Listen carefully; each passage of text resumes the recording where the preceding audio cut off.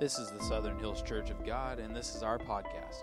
We want to thank you for joining us today. We hope this inspires you and guides you and builds your faith. God bless and enjoy this message.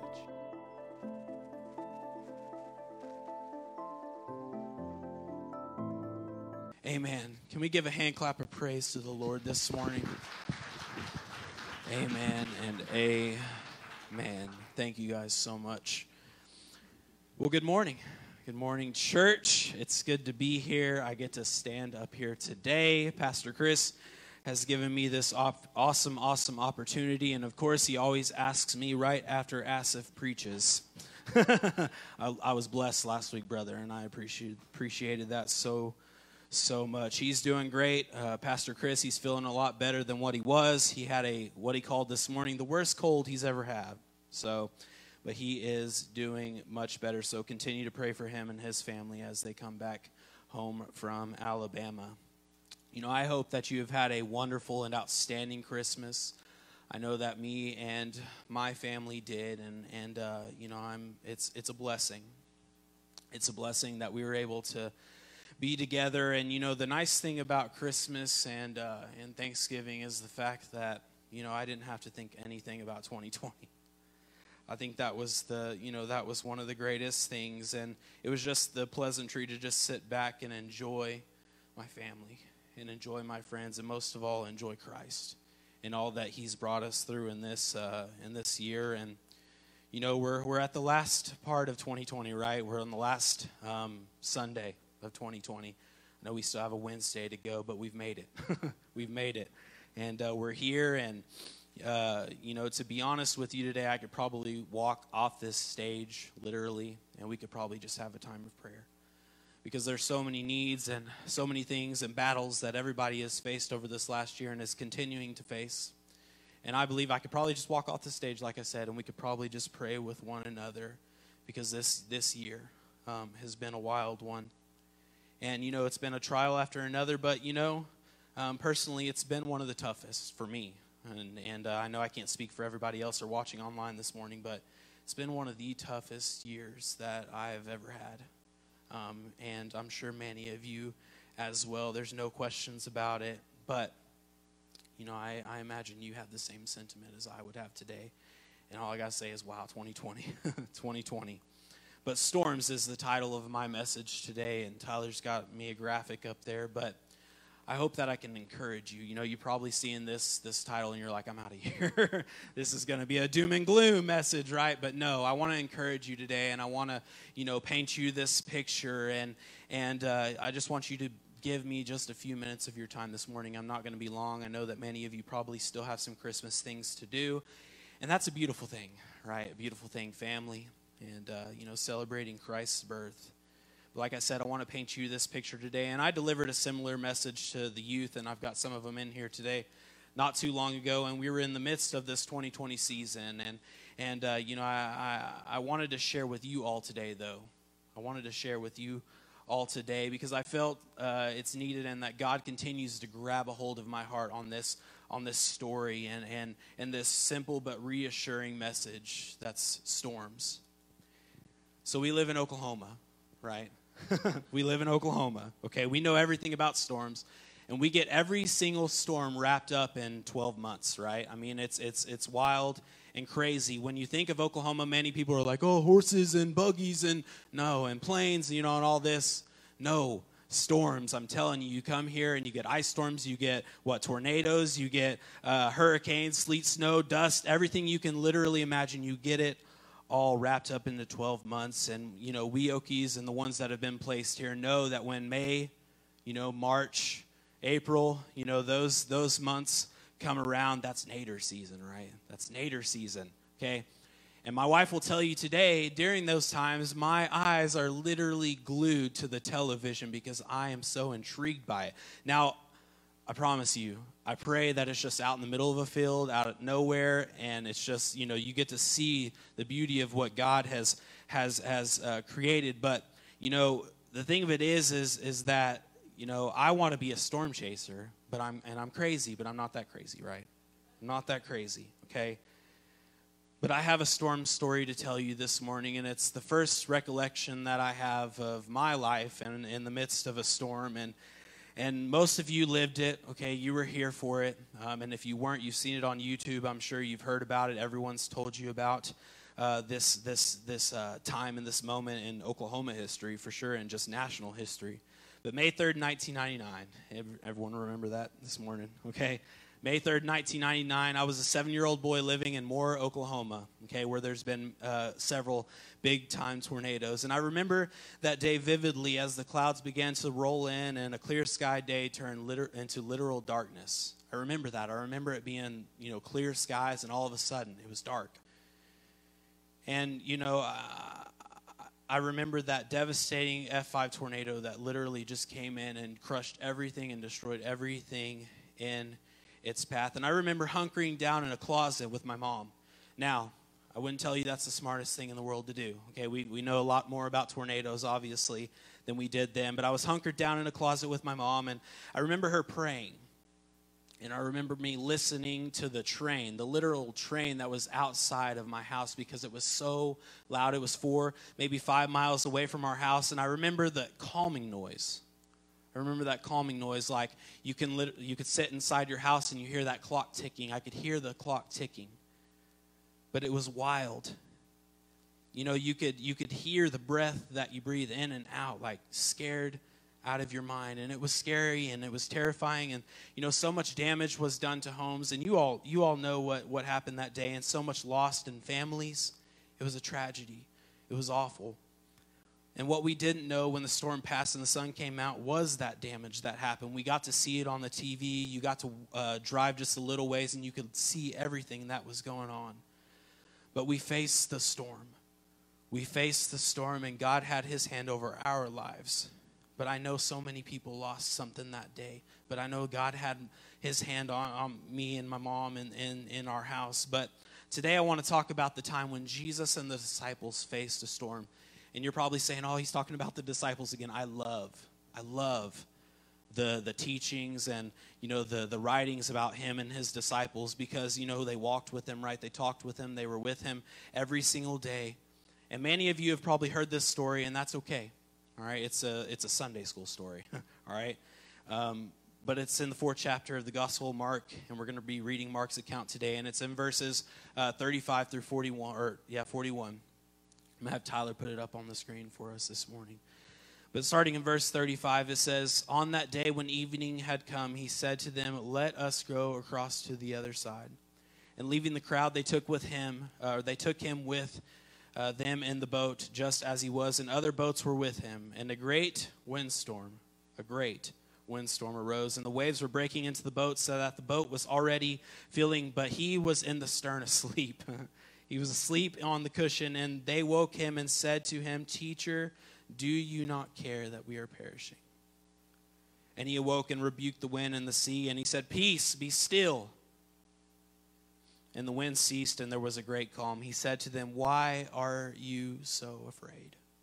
Why are you so afraid? Have you still no faith?" And they were filled with great fear and said to one another, "Who then is this?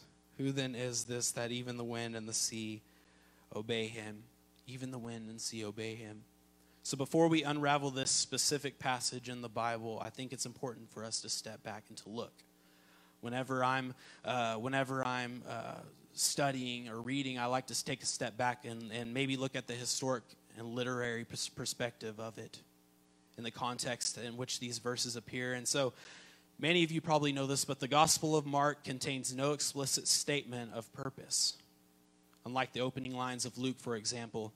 Yet the text indicates that Mark's overarching goal was to help people understand the meaning of what Jesus had done and what discipleship to Jesus must look like. As M. Eugene Boring puts it, a threatening, confused, and conflicted situation. There is a wide consensus among biblical scholars and historians that Mark was written between 65 and 75 AD. Here's the clue, is during or just after the height of the Jewish rebellion against Rome when he wrote this. And that resulted in mass persecutions of Christians and Jews and the destruction of the temple and of Jerusalem. There was turmoil going on, right? There was strife. There was fighting. So the Gospel of Mark was written during a difficult time in history, all right, and of the early church. And one of the themes throughout Mark is him trying to encourage his readers to build up their faith. I want my faith built up today.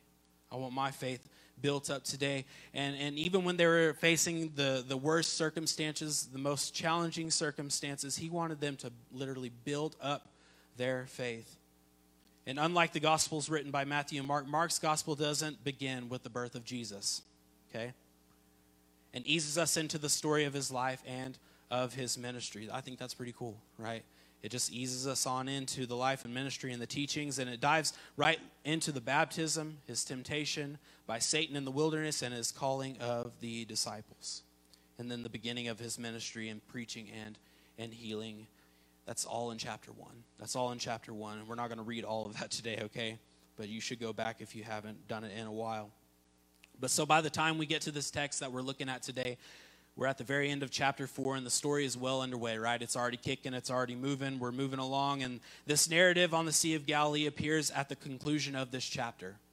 It comes about. And that has been completely filled with Jesus' parables, teaching parables and about the kingdom of God. So that's the bigger picture when we step back and we look at the Gospel of Mark. And I think there's a couple of questions that appear in Mark chapter 4 and the verses and the context that we're reading today. And those two questions are, what is Mark saying to his readers about their faith in this difficult time? What is he saying to his readers? And number two, what is Mark trying to tell his readers about Jesus and of the kingdom of God? So we're going to press into Mark 4:35 and 41, and we're going to start by looking at who's involved, the characters, okay? And it's not much, okay? It's the disciples and Jesus, right? And they're out on the Sea of Galilee, and they're in this boat crossing the sea, and everyone else has been removed from the action of this story except those, all right? Except those few.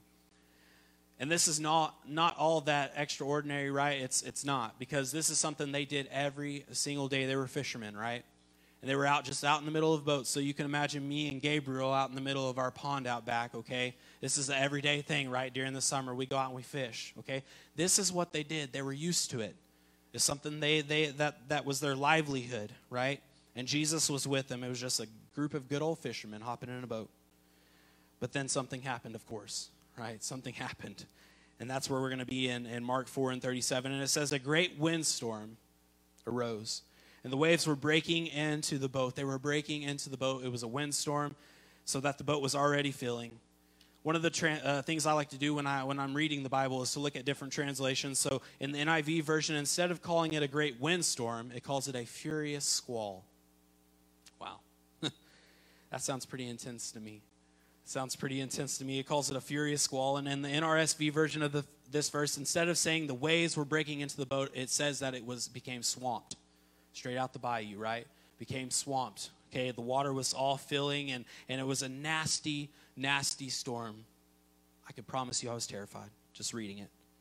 But the idea of being on a boat in this furious squall, it terrifies me, right? I'm sure it may make you a little scared too if you can imagine yourself in that boat with them and Jesus.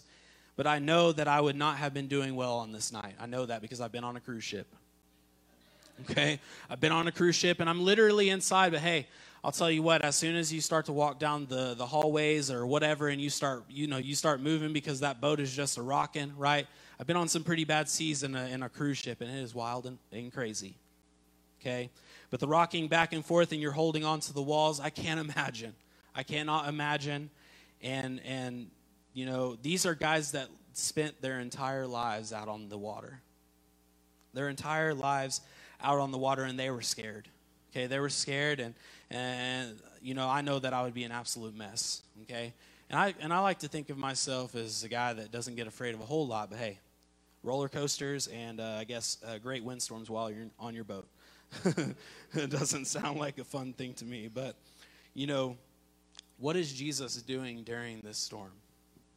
What is he doing during this great storm? He was sleeping. He was sleeping. And so just like any of his followers would do, they woke him up, right? His friends, any friend would do, hopefully, right, is wake him up. They woke him up, and they say in Mark chapter 4, verses 38, it says, "Teacher, do you not care that we are perishing?" They ask him that question. They ask him that question. Do you not care that we are perishing? So let me ask you two questions today. Does it ever feel like Jesus is sleeping when you're in trouble? Does it ever feel like Jesus is sleeping when you're in trouble? You know, I can promise you that this morning that I've been there about 15 times this year. But does it ever feel like Jesus is sleeping when you're in trouble? And have you ever asked him, do you even care about me, Jesus? Do you even care about me, Jesus? You know, that hits home for a lot of people this morning, those watching online and in here. But it's an interesting note to that in Matthew's version of the story, the disciples called Jesus Lord. They call Jesus Lord when they wake him up. And in Luke's version, they call him Master. But here in Mark, it's teacher. It's teacher. And perhaps Mark is using teacher in this account of his story because he wants the readers to understand that this is a moment about discipleship. This is a moment about discipleship. And the response from Jesus is fascinating to me because first he rebukes the storm, right? He rebukes it, and it actually stops. It actually stops. It stills, and the wind and sea obeyed him. And here's a note. There are 18 miracle stories in Mark's gospel, and this one, a nature miracle, fits into Mark's wide use of miracles as a way to explain to his readers who Jesus was, what discipleship was. The wind and the sea obeyed him. Amen. Mark 4:41 says, who then is this that even the wind and the sea obey him? You know, I think we can get so accustomed to these stories about Jesus and the things that he performed and all the miracles that he did that we forget to be amazed by him. We forget to be amazed by him sometimes. And this moment can and should shift our understanding of who Jesus is. Who Jesus is and what the kingdom that he's talking about and the authority that he has over it. He told the sea to stop, right? The winds to stop moving. That's what your Jesus did. That's what my Jesus did in this moment. He had authority over it and that he's in control. You know, when I feel like that, Jesus, are you sleeping? I have to remember that he's in control of the situation, that he directs my steps. He directs your steps as well. You know, and then Jesus asks this double question in Mark 4:40. It says, why are you so afraid? Why are you so afraid? Have you still no faith? I just told the sea to stop. Why are you afraid? The second question elaborates on the first. He connects their fear to their lack of faith. They had a lack of faith. Sometimes do we have a lack of faith? And the beautiful thing about this text is that these questions are not just being asked to the disciples, they're even being asked to us as well. I love this.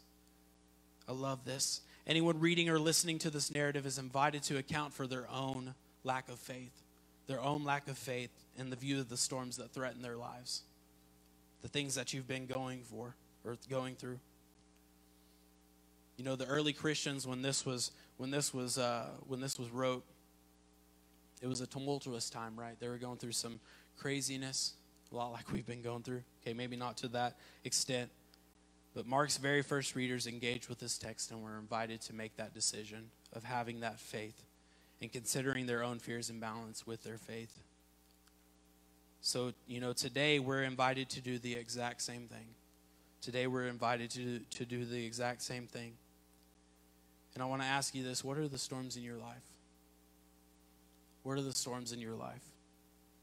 What are some of the things that are, you know, worrying you or causing you stress or maybe panic? Been there this year.